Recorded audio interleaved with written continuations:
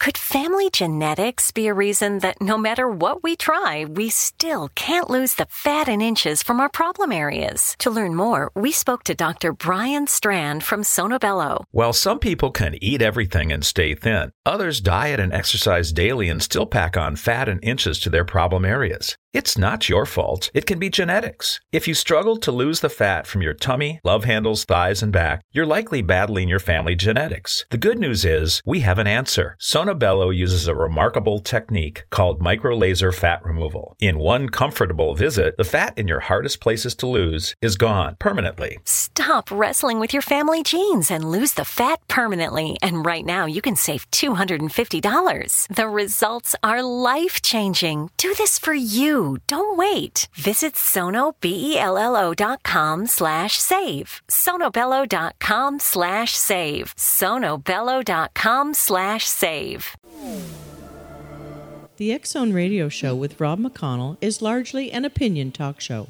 All opinions, comments, or statements of fact expressed by Rob McConnell's guests are strictly their own and are not to be construed as those of the X Zone Radio Show or endorsed in any manner by Rob McConnell, Relmar McConnell Media Company, the X Zone Broadcast Network, its affiliated networks, stations, employees, or advertisers.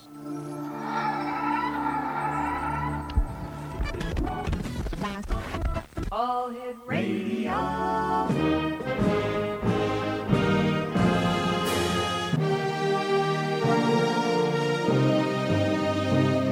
Welcome to the X Zone, a place where fact is fiction and fiction is reality.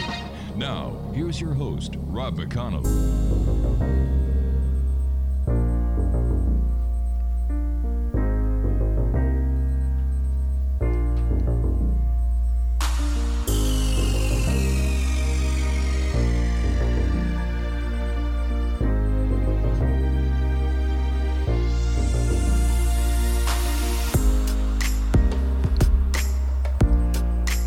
And welcome back, everyone. This is the X Zone. I am Rob McConnell, coming to you from our broadcast center and studios in Niagara, Ontario, Canada. If you'd like to send me an email, xzone@xzoneradiotv.com, on all social media sites, Xzone Radio TV. And if you'd like to find out about the programming we have available for you 24/7, 365 on the X Zone Broadcast Network, visit www.xzbn.net. And for the X Zone TV channel on Simul TV, www.simultv.com, and in the search engine on that main page, just type in X Zone. My guest this hour is Dr. Paul H. Smith, Major, U.S. Army retired. And let me see here. Paul H. Smith is a retired Army intelligence officer, Desert Storm veteran, and 7-year alumnus of the Department of Defense's Stargate Remote Viewing Psychic Spy Program. President and Chief Instructor for Remote Viewing International Services, Inc. He is also a founding director and 2-time past president of the nonprofit International Remote Viewing Association. His book, Reading the Enemy's Mind, that came out in 2005, was a Reader's Digest book bonus feature and Editor's Choice selection. Joining me now is Paul H. Smith. And Paul, welcome back to the X Zone. Thank you. It's been a long time. It has been. What have you been up to since you and I last talked? Well, I've been, of course, doing a lot of remote viewing training. I've written another book. I've got a bunch of blogs I sort of manage. I've been running conferences and traveling and talking about remote viewing and consciousness pretty much all over the world. How would you describe remote viewing to a person who's never heard that phrase before? Well, the shortest way to say it is it's a form of controlled or disciplined clairvoyance. But probably better to explain it in a little more extended term, which is remote viewing is a skill or ability that is based in our consciousness that allows us to extend our perceptions and our consciousness to distant locations, into shielded areas, or even backwards and forwards in time to some extent. How does remote viewing differ from other so-called psychic phenomenon? Well, partly it grew up in a laboratory. So it actually is a science-based project or program, if you will. And it was, of course, sponsored by the military for 23 years altogether. It's a very disciplined skill. It's very informed by scientific discoveries over the 70s and the 80s and into the 90s. And it requires probably a bit more rigor than your typical psychic sort of behavior. Now, that doesn't mean that it's not related to other things like, I don't know, scrying or dowsing or just garden variety being psychic, because it is. My opinion is, and I think there's some evidence to support it, is that we have this underlying, for lack of a better word, underlying psychic faculty that everybody is born with. And then there are different modes of expressing it. And remote viewing is just one that was actually developed and structured from the ground up as a way of scientifically approaching that particular ability. Can anyone learn how to be a remote viewer? So that's also an interesting question. Of course, you hear a lot of people say, well, you got to be gifted to be psychic. If you don't have the gift, you're psychic as a rock. If you go to the Harry Potter books, you'd be a muggle, right? And there's that very strong belief. My own personal opinion is a lot of people who say that are a bit jealous of their abilities, and they don't want anybody else trying to also compete with them. And so they try and make people think that if you don't have the gift, you're not going to be psychic. The fact of the matter is, the evidence that they came up with, well, let me give you a little background. So a man named Ingo Swann was the one that first came up with the protocol of what we now call remote viewing. He was working with some parapsychologists in New York City with the American Society of Psychical Research and with Gertrude Schmeidler at the City College of New York. And they were doing parapsychology experiments. And he said, you guys are kind of missing the boat. There's a way of doing this that would be better. And he suggested that approach. And they tried it, and it was quite successful. And that's what then became remote viewing, ultimately. Now, we move a little bit further ahead to a think tank in Menlo Park, California, at the time known as the Stanford Research Institute, because it was part of Stanford University. And they did millions of dollars of research for the government into signal communications, into intelligence collection, into nuclear science, including weapons technology. They did all this kind of stuff. Right.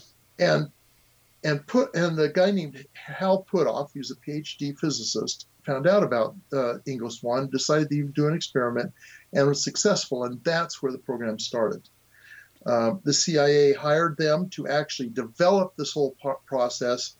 And there's more to the story, but I don't want to monopolize the entire program talking about that part of it. So how would the military use remote viewing? Well, as you can imagine, the military is always confronted with problems where they don't know the answers. Usually it has to do with the enemy, or at least someone who could be a potential threat. And so remote viewing gave them the opportunity to essentially insert a mole, if you will, a psychic mole, into foreign facilities, into foreign locations, to detect and determine what might be going on at these places into which the military couldn't get any other access. And so they use it essentially to explore denied areas. So the big things at first were like weapons factories, R&D facilities, that kind of thing. But we eventually got into much broader situations. For example, hostage situations in the Middle East. The problem, of course, was that the Hezbollah had captured a bunch of Westerners and were holding them all over Lebanon, and we couldn't find them. So they tasked the remote viewers to try and help. And we did have some success at it, but it was a really tough problem to crack, obviously. So what does, we've heard stories, we've seen movies where remote viewers are sitting in a little cubicle somewhere and they're given a target by, I guess we can call them a handler. Yeah. Where does this information come from, and how does the agent or the remote viewer kind of gather the intelligence that is necessary in his own mind to actually find the target? So I think your first question is, how do they pick a target for the remote viewer to remote view? Yes. Is that what you're asking? Yeah. Yeah. So we rarely ever came up with our own targets in the remote viewing unit. Other agencies would have a problem, and there'd be selected people in each of these agencies who knew about the existence of the program. It was a very black program for various reasons, and so only certain people could be read onto it. But each agency had one or two people who might know about it, and so that person would be on the alert to if there might be a problem that seemed insurmountable to the resources that particular agency had. Then they would actually nominate this task down to the remote viewing unit, and then the remote viewers would be then assigned to try and get answers to the questions. So, of course, that's kind of how any intelligence system works, in that the system itself just doesn't task itself. People come up with problems from other agencies. And the interesting thing here was that I've done the tabulation on it. Roughly 36 different intelligence organizations levied requirements on the remote viewing unit, from everything from the CIA to the FBI to the Secret Service, on down to the Threat Analysis Center for the Army. So there's a wide variety of people who were, if you to use a prosaic kind of a term, they were our customers, right, if you will. Right. You and I have to take our first break. Paul, please stand by. In X Zone Nation, Paul Smith is our special guest. He's got a new book out called The Essential Guide to Remote Viewing, the secret military remote perception skill anyone can learn. His website is rviewer.com. That's RVIEWER.com. And Paul and I will be back on the other side of this commercial break as we continue here in the X Zone from our broadcast center and studios in Niagara, Ontario, Canada. Don't go away.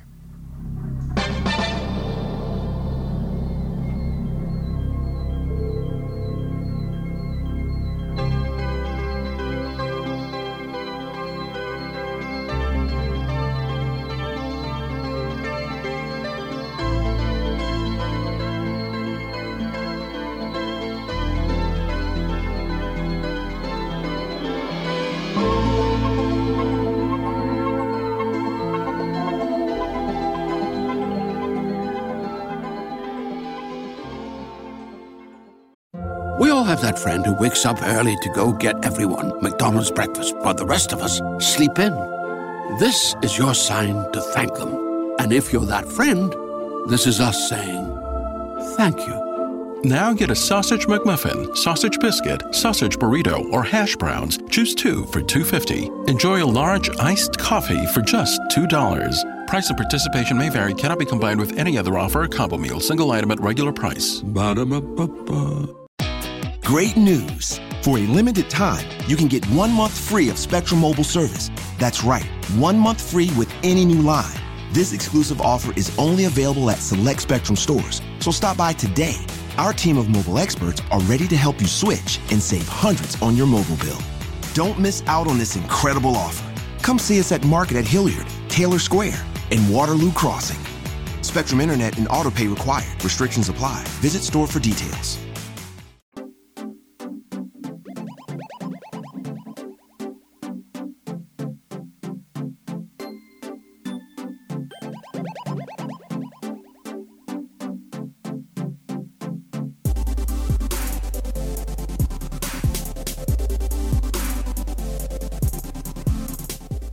X Zone Nation, Paul Smith is our special guest. His website is rviewer.com. He has got a new book out entitled The Essential Guide to Remote Viewing, the secret military remote perception skill that anyone can learn. Paul, so you get one of these agencies to give you, I would imagine a scenario.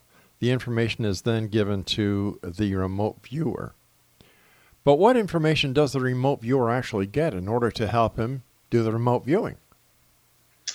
Yeah, and that is a mind-blowing kind of a thing, I find. So the viewer, you can't you can't tell them what the target is, because if they know what the target is, then, well, in the old days, the skeptics would say, well, they're just cheating if they know what the target is. They can just tell you what they already know about it, right? In fact, it makes it harder to do if the viewer knows what the target is, because what happens is everything that they know or they can guess about that target is right there in their head, and it's making this, it's essentially noise. And what the tasker may want to know is stuff that isn't known about the target, but the viewer's got all this clutter in there about what he or she already thinks about the target. So the viewer has to be blind to the target. And so what happens is the tasker gives the viewer a number that has been assigned to represent the actual assignment. So, for example, if the target is like, remote view a meeting that's taking place at the Kremlin, let's say, okay, remote view this meeting, that's the assignment. But what the viewer gets is just a number. So let's say, arbitrarily 8675309, okay. Right. So they give the viewer that number, 8675309, and that has been linked up to that assignment. So the tasker may have written down 8675309 equals describe the meeting taking place now in the Kremlin, right? And so then the viewer just gets the number, but doesn't get the assignment. They don't tell the viewer what the number's hooked to. What happens, this is my speculation because we actually don't have a bottom line on this, what I think happens is the viewer's subconscious takes that number and says, what the heck is this? And then goes out exploring the universe to find out what that number is linked to, discovers that it's linked to this meeting at the Kremlin, and then the subconscious guides the viewer's consciousness to that meeting, and then the viewer reports the perceptions and impressions that come out of there. How do we know the information that the viewer is actually getting is the correct information? Yeah, that's always the challenge. There's a couple ways to help us be more sure that the information is correct. The first thing is, excuse me. The first thing is we work the viewers on many, many, many targets that we actually know the answer to. And we call these practice or utility assessment targets. The viewer, and so we're able to calibrate. Okay, the viewer had this target and they provided this information that was correct and this information that wasn't correct. And no remote viewing is perfect. There's almost always noise in it. With very rare exceptions, there's always some noise. But anyway, so the viewer, in this target, they did this well, on this target, they did this well, on this target, they did this well, and you give them targets similar to the one they may do in the future. And then when that kind of target comes along, you give them that target. You can assess how well they've done on past targets that are similar and say, the viewer is usually this accurate on this kind of target, so we think that this information is probably correct. So that's one way, and that's the remote viewing approach. But then there's the standard methodology that they use in the intelligence world in general, which is, of course, what we call all-source intelligence, where you get a piece of information, but it doesn't exist in a vacuum. So they've already, the other intelligence sources have collected other information about the target, and you're working this viewer on that unknown. But the viewer is also going to present information that is already known about that target. And so you can tell by how accurate they are on that, roughly how accurate they're going to be on the unknown information as well. So we come pretty close, generally speaking. The only time when you don't know is when you run a viewer on something that there's nothing known about that target, which people tend to want to do today, for example, using remote facility. They still can't tell what happened in the past. They can't image what happened in the past. They can't image into the future. They can't do, there are places where they can't get, for example. So there's lots of intelligence questions that could still be answered by remote viewing that even our modern surveillance technology can't manage. So why did the government drop the RV program? Well, one thing, of course, the Cold War ended, and they were looking for the peace dividend, right? But another problem was actually institutional. So at a certain point, the agency that owned the remote viewing program at the time, the Defense Intelligence Agency, they were anxious to get rid of it because the director of the agency really didn't believe in remote viewing. He did not like it. He felt like it was kind of a wild card kind of a thing. And he tried to get rid of it back when he was given control of it back while he was with the Army. He was this time lieutenant general. He was a major general at the time when he tried to eliminate it from the Army. So he came in and got control of DIA, wanted to get rid of it. Congress gave the program to the Central Intelligence Agency, and the Central Intelligence Agency didn't want it either because their director was also biased against remote viewing. So when they tried to introduce it into the CIA came up with a report that alleged to show that remote viewing didn't work. And I'll tell you in a minute why that was a lie. So they came up with this report that justified them getting rid of it, and they promptly did. They shut the program down. And ever since then, no decision maker has been willing to allow something woo-woo like that back into the government. Now, it doesn't mean that they haven't occasionally used it, because they, particularly during the global war on terror and all that, they would sometimes ask remote viewers to help with projects and stuff, but these would be remote viewers who were working in the private sector. I and my team actually were asked to try and find a missing soldier in Iraq back in, I want to say it was 2007, by an Army Major Command. So that was an official tasking, but we were not military. I was retired, and some of the others were just civilians. So you're just basically another contractor. In a way, that's how it worked. Although we did it pro bono, because we wanted to help. So. Sure. But yeah, then at times they did contract. I mean, some mid-level agent from the FBI maybe, or CIA, whatever, might have some intel contingency funds they could use, and they might hire a remote viewer to help them with some project or other. Are men better remote viewers than women, or are women better remote viewers than men? Interestingly, there's this belief that somehow women are more psychic or more sensitive than men. Intuitive, and at least in the remote viewing world, that doesn't turn out to be true. It doesn't seem that gender makes a difference. There are crackerjack remote viewers who are female, and there were absolutely blow the doors off of it remote viewers who are male. It seems more to be tied to personality than to gender. Certain personalities seem to do better with it. Other personalities seem to struggle with it more, and that seems to be more the important variable than what sex you are. In your opinion, why would somebody want to learn how to do remote viewing? Yeah, that's also interesting. Some people, they really want to be useful and helpful, and this seems like an avenue where they can do that. So they'll maybe they want to find missing kids, maybe they want to help solve crimes. Other people may want to, maybe they want to use it for investing. You want to try and make money with it, and there are ways to do that, and so they'll learn it for that purpose. I find actually that the vast majority of people who do it, they usually have some maybe practical use in mind, but their real motivation is it's a self-actualization tool. It's a way of, is essentially a way of showing that they are more than their physical bodies, that there is more to their nature than just what mainstream science says it is, that they are more than meat machines, if you will, right? Because it's really true that if you can focus your consciousness on a distant point in the world and bring back information and experiences that you had no way of getting from your normal five senses, that's very empowering. And it does tell you that your mind can actually transcend the physical space in which it occupies.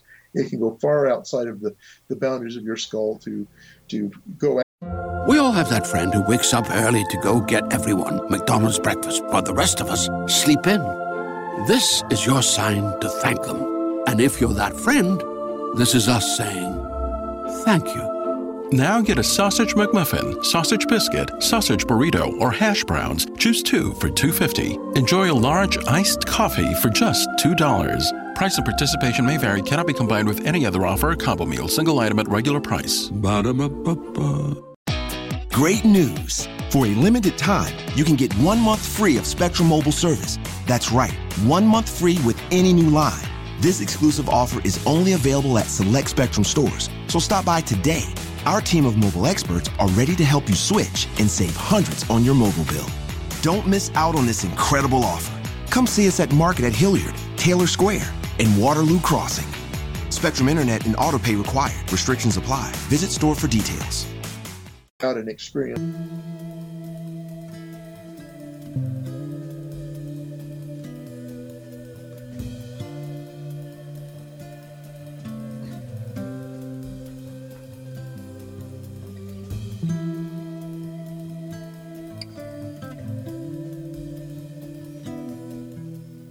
Exonation, there is a direct link to the Essential Guide to Remote Viewing. It's at www.guidetoremoteviewing.com. Paul's main website is rviewer.com.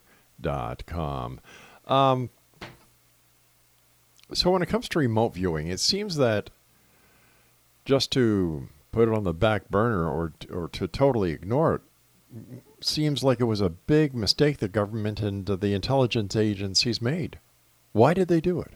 I mean, besides the fact that 2 directors really didn't want it, they thought it was woo-woo and all the other negative connotations that they could come up with. But if it worked, why get rid of it? Yeah, that's a question a lot of people ask. And the fact is that it's a very controversial thing. It raised a lot of hackles. There were a lot of real strong supporters in the government, and there were a lot of detractors as well. I mean, the history of the remote viewing program, it started in 1972 with the CIA, and 3 years after that got started, the CIA got rid of it because, well, what happened is, of course, the CIA got in a lot of trouble.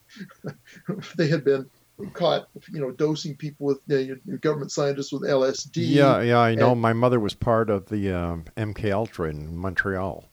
Yeah. So then somewhat about that. Oh, yeah. They'd gotten involved in a lot of nastiness, and Congress came down hard on them.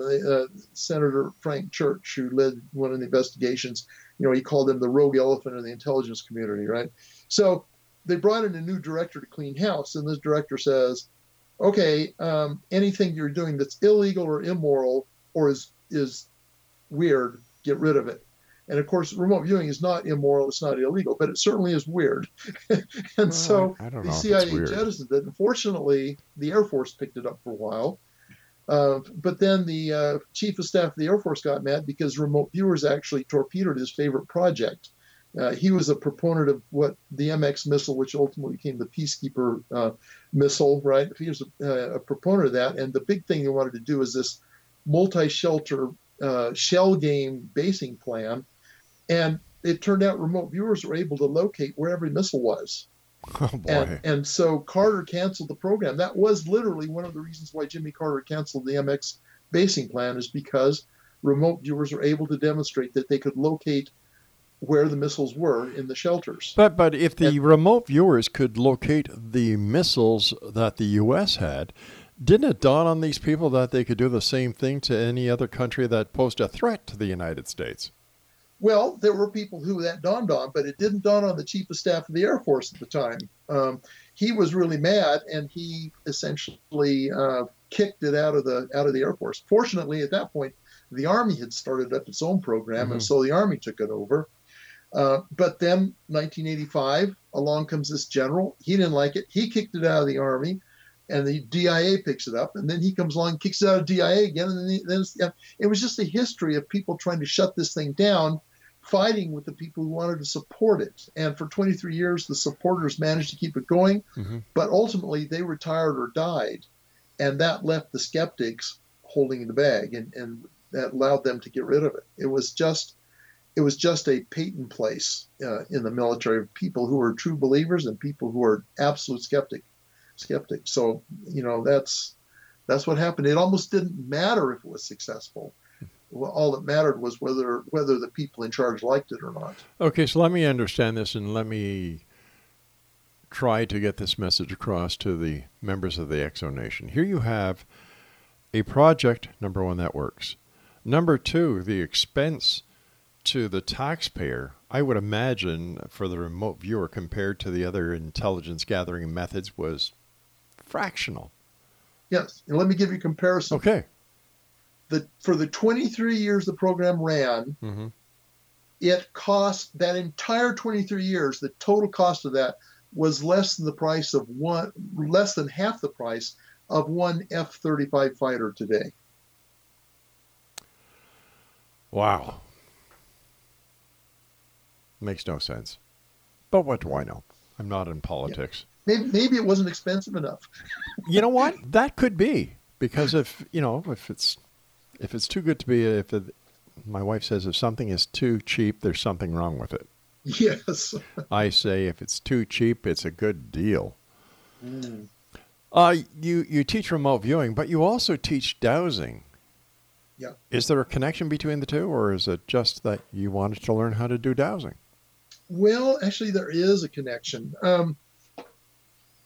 So I talked about the problem with trying to find hostages in the Middle East. Yes. And we were often tasked to try and find things. So anytime, and this doesn't pertain just to the military angle, this also pertains to psychics today. Anytime you tell somebody you're a psychic, they want you to do one of two things, or maybe both. One is to predict the future, right? Right. And the other is to probably find something missing. Find something that's missing, find someone or something that's missing. So that's what they want the psychic to do. And the irony is those are two hardest things for a psychic to do. It doesn't matter remote view or not. Any psychic, those are the hardest things for a psychic to do. And so remote viewing, the way remote viewing works, it is a descriptive methodology. You perceive a location, you describe the location. You can't get actual addresses or things like that. Those are very left-brain constructs, and remote viewing is a very right-brain experience. It's an experiential thing. So you can describe a place, and when you're trying to find something, the idea is that if you can describe the location well enough, someone who is familiar with the terrain may be able to then know what you're talking about, right? But there's so many times when you don't know. It turns out, in many cases, turn out to be very accurate, but nobody recognized it at the time. So what's the solution to that? Well, there's this thing called dowsing, which I think probably most of your listeners are familiar with. The stereotype is the old prospector in the desert with a forked stick trying to find water, right? Yeah. But we used it in much more refined ways at Fort Meade. So we introduced dowsing, particularly map dowsing, as a way to try and locate like the missing H-bombs or missing or kidnapped hostages or whatever. And it actually worked. We did indeed, particularly during our involvement in the war on drugs. They used it to try and find contraband and locate hidden spaces in ships where they might be smuggling drugs and stuff. And we used dowsing in those settings. And we actually were successful on a number of occasions in locating contraband, locating those kind of hidden compartments and things. So. But they're, actually dowsing and remote viewing kind of related. So what I say is they're kind of inverses of each other. So in remote viewing, you know what it is. I'm sorry, you don't know what it is, but you know where it is. I'm speaking very simplistically here. You know where it is, but you don't know what it is, right? And in dowsing, you know what it is, but you don't know where it is, right? So what you can do with remote viewing is you remote view the target, the viewer comes up with a good description of the target, and then you ask the viewer to douse on a map where that particular target that you're trying to locate is. And then the viewer uses that description. He or she is now got a psychic conduit to the location. Just can't tell you where it is. Then they use dowsing to give them a kinesthetic connection to help them pinpoint where the actual thing is that the viewer has already described and perceived. Okay, so let me understand this. You get a remote viewer who uses dowsing rods on a map? Well, yeah, there's a little more to it than that, obviously. So Okay. you can use L rods. Those are the L-shaped kind of dowsing rods. Right. You can use a pendulum, and one approach, for example, you got to be able to kind of find on the map, but it's hard to use a pendulum to touch a map where the location might be. So what you do is you may run a ruler across the map, and when the ruler cuts the location of the thing, the pendulum will react. Or you may run your hand over the map, and the pendulum will react when you touch the spot where the target, the missing person, or the missing H-bomb, or whatever might be. And so you use these tools. I oftentimes use deviceless dowsing, which is literally, I didn't even have a pendulum. I didn't have L rods. My body became the dowsing instrument. And I would run my hand slowly over the surface of the map. And when it encountered the location, I'd feel this unusual tingling or kind of energy kind of a feel in my body. And that worked quite well in many cases, actually. But how did it work? Like you've got a map that is not connected to anything. It's a map probably made of paper. Yes. And you use your fingers to go over the map. Yeah. And you get a tingling feeling when you hit the target. Yeah. I've got to think this one over, so I've got to take my final break here. Please stand by, Paul. Exonation, our guest this hour is Paul H. Smith, and he was with the United States as a major. And, Paul, thank you very much for your service, by the way, my friend. Oh, you're quite welcome. And we'll both be back on the other side of this break. But before we go, Paul has a new book out. It's entitled The Essential Guide to Remote Viewing. And the website to find out more about the book or to order it is guide to remoteviewing.com, and Paul's website is rviewer.com. And we'll both be back on the other side of this break as we wrap up this hour here in the X Zone from our broadcast center and studios in Niagara, Ontario, Canada. I'm Rob McConnell. Don't go away.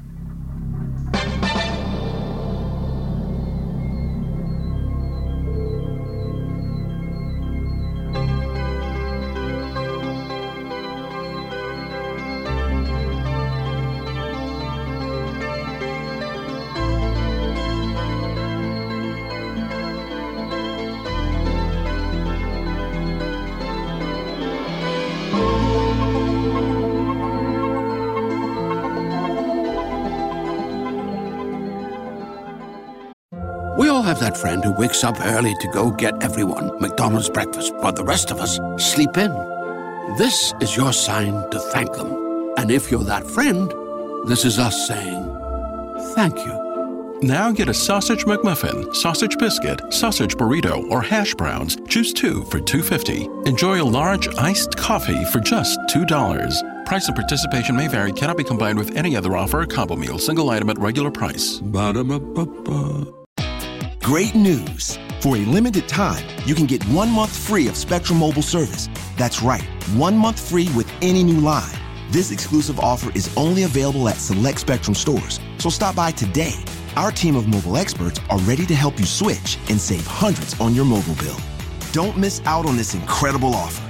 Come see us at Market at Hilliard, Taylor Square, and Waterloo Crossing.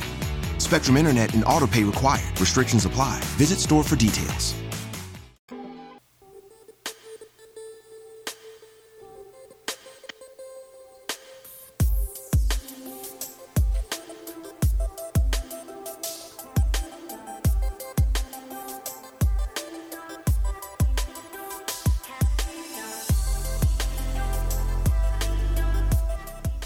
All right, Exonation, 2 websites for you to remember. First one is rviewer.com, and the second one is guide to remoteviewing.com. My guest this hour is Paul H. Smith, and he has a doctorate. And he's a former major in the United States Army. He is now retired. And first of all, Paul, thank you very much for coming on the show and sharing your experience. And once again, thank you very much for your service. No, I'm happy to do that. And thanks to the service of all the Canadian soldiers that may be listening in. Yeah, you know what? I had somebody on this show the other night, and he says, well, there should be full disclosure, no secrets out there. The government should just open their books. And I said, wait a minute, whoa, what do you mean?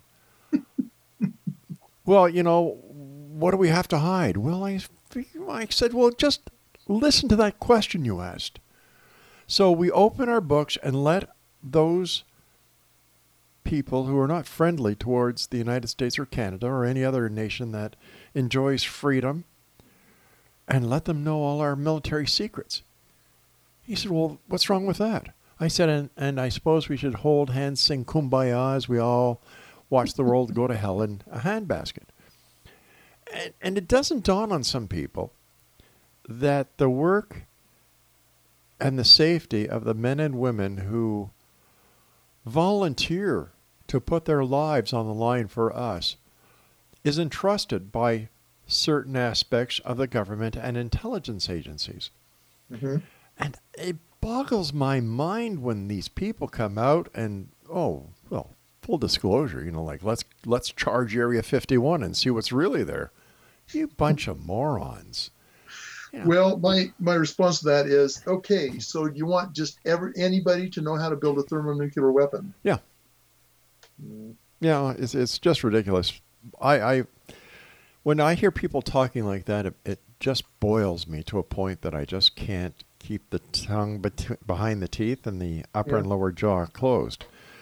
Mind you, my wife will tell you that's impossible and in the best of times. Yeah. Well, let's not get into the wife bit tonight. Nope, I don't think we will. Something that I saw that I couldn't. Where was it here? Something about charging for services. Mm-hmm. What was that about? I can't find it right now. It's in one of the points here. Oh, here it is. People say universe doesn't allow one to make money using ESP. Why are they wrong?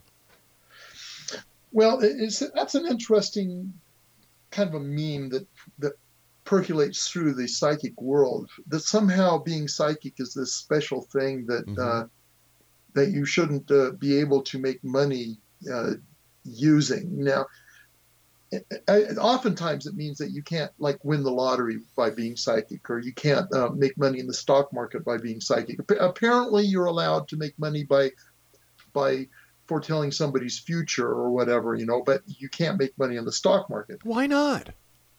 Well, you can actually. I'm not quite sure why they think that. I think they think that there should be something altruistic or noble about being psychic, and that making money isn't noble or altruistic. But we don't say that to a school teacher. We don't say that the money a school teacher is making is somehow tarnished or dirty because it's money, But the fact is that people are making money in the stock market using remote viewing. There's a remote viewing technique called associative remote viewing that allows you to predict the outcome of a future event within approximately 70, on average 70 to 80% accuracy. Well, isn't it now the thinking based on quantum physics that the past, the present, and the future are all happening at the same time? Well, I'm not sure that's the consequence of quantum physics, but it's certainly a hypothesis in cosmology and in physics in general. And of course, the court's still out on that. Yeah. In my opinion, the evidence shows that isn't true, because remote viewing is interesting. You can remote view the past, and you are just about as accurate remote viewing the past as the present. So, and how I explain what that is, I say a experienced and well-trained remote viewer, 70% to 80% of the time, will produce evidence that they actually did succeed in remote viewing the required or the requested target. Roughly half of that time, the data they provide is really good. So roughly 35% of the time, you have really good accuracy, and 70% of the time, you have some accuracy. So, of course, in mainstream science, no, that's impossible. You can't do that. But we've demonstrated all the time, right? So that's present and past.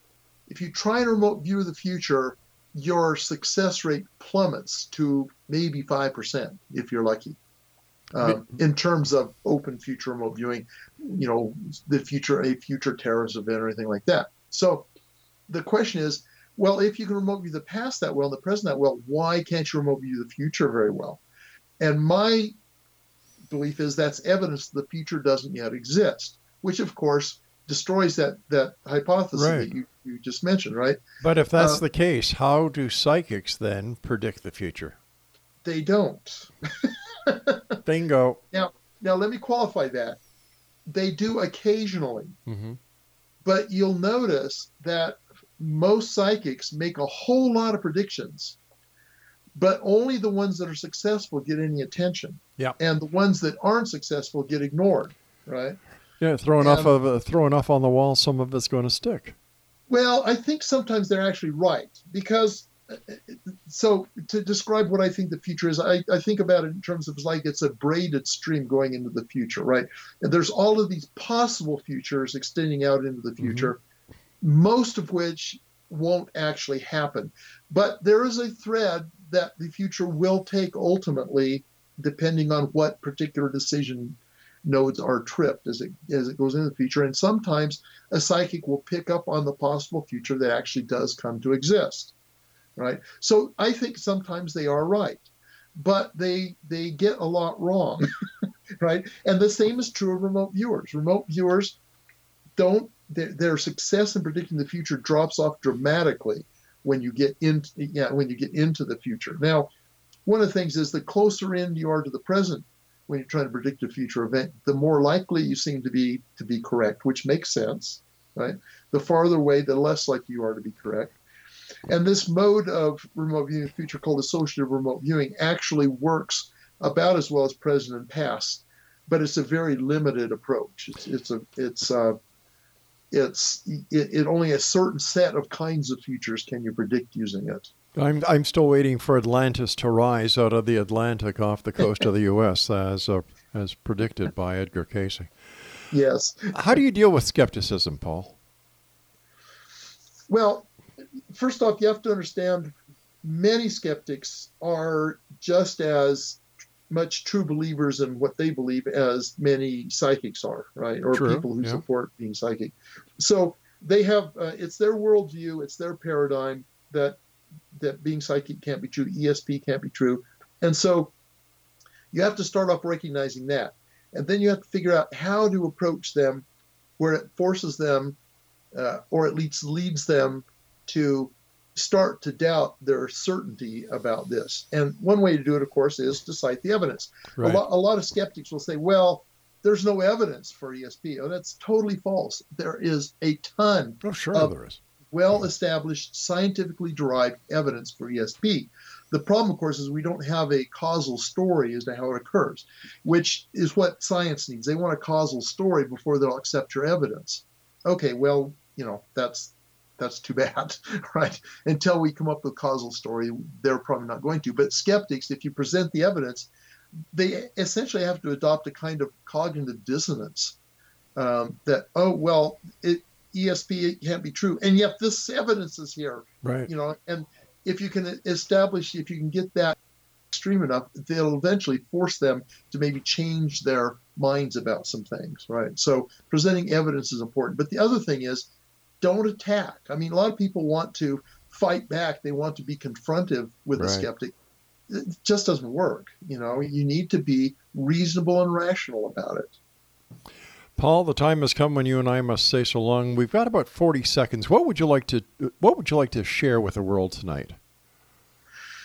Well, the excitement of remote viewing. It's a very exciting thing. It's not a simple thing. Any skill, any complex human skill obviously takes work to master. Of course. But I challenge anybody who's listening to look into it and see what they can do to explore and maybe experience it.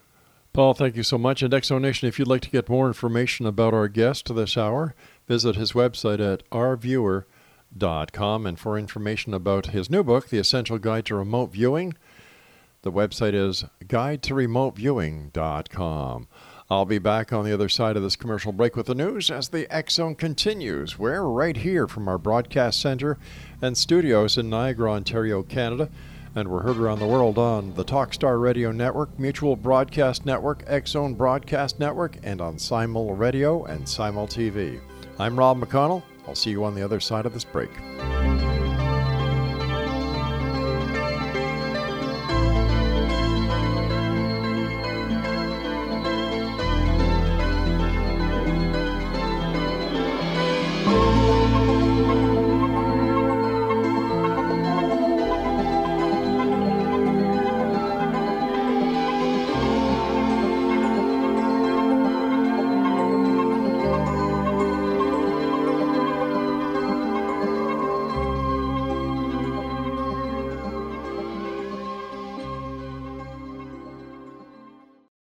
We all have that friend who wakes up early to go get everyone McDonald's breakfast, while the rest of us sleep in. This is your sign to thank them. And if you're that friend, this is us saying thank you. Now get a sausage McMuffin, sausage biscuit, sausage burrito, or hash browns. Choose 2 for $2.50. Enjoy a large iced coffee for just $2. Price and participation may vary. Cannot be combined with any other offer or combo meal. Single item at regular price. Ba-da-ba-ba-ba.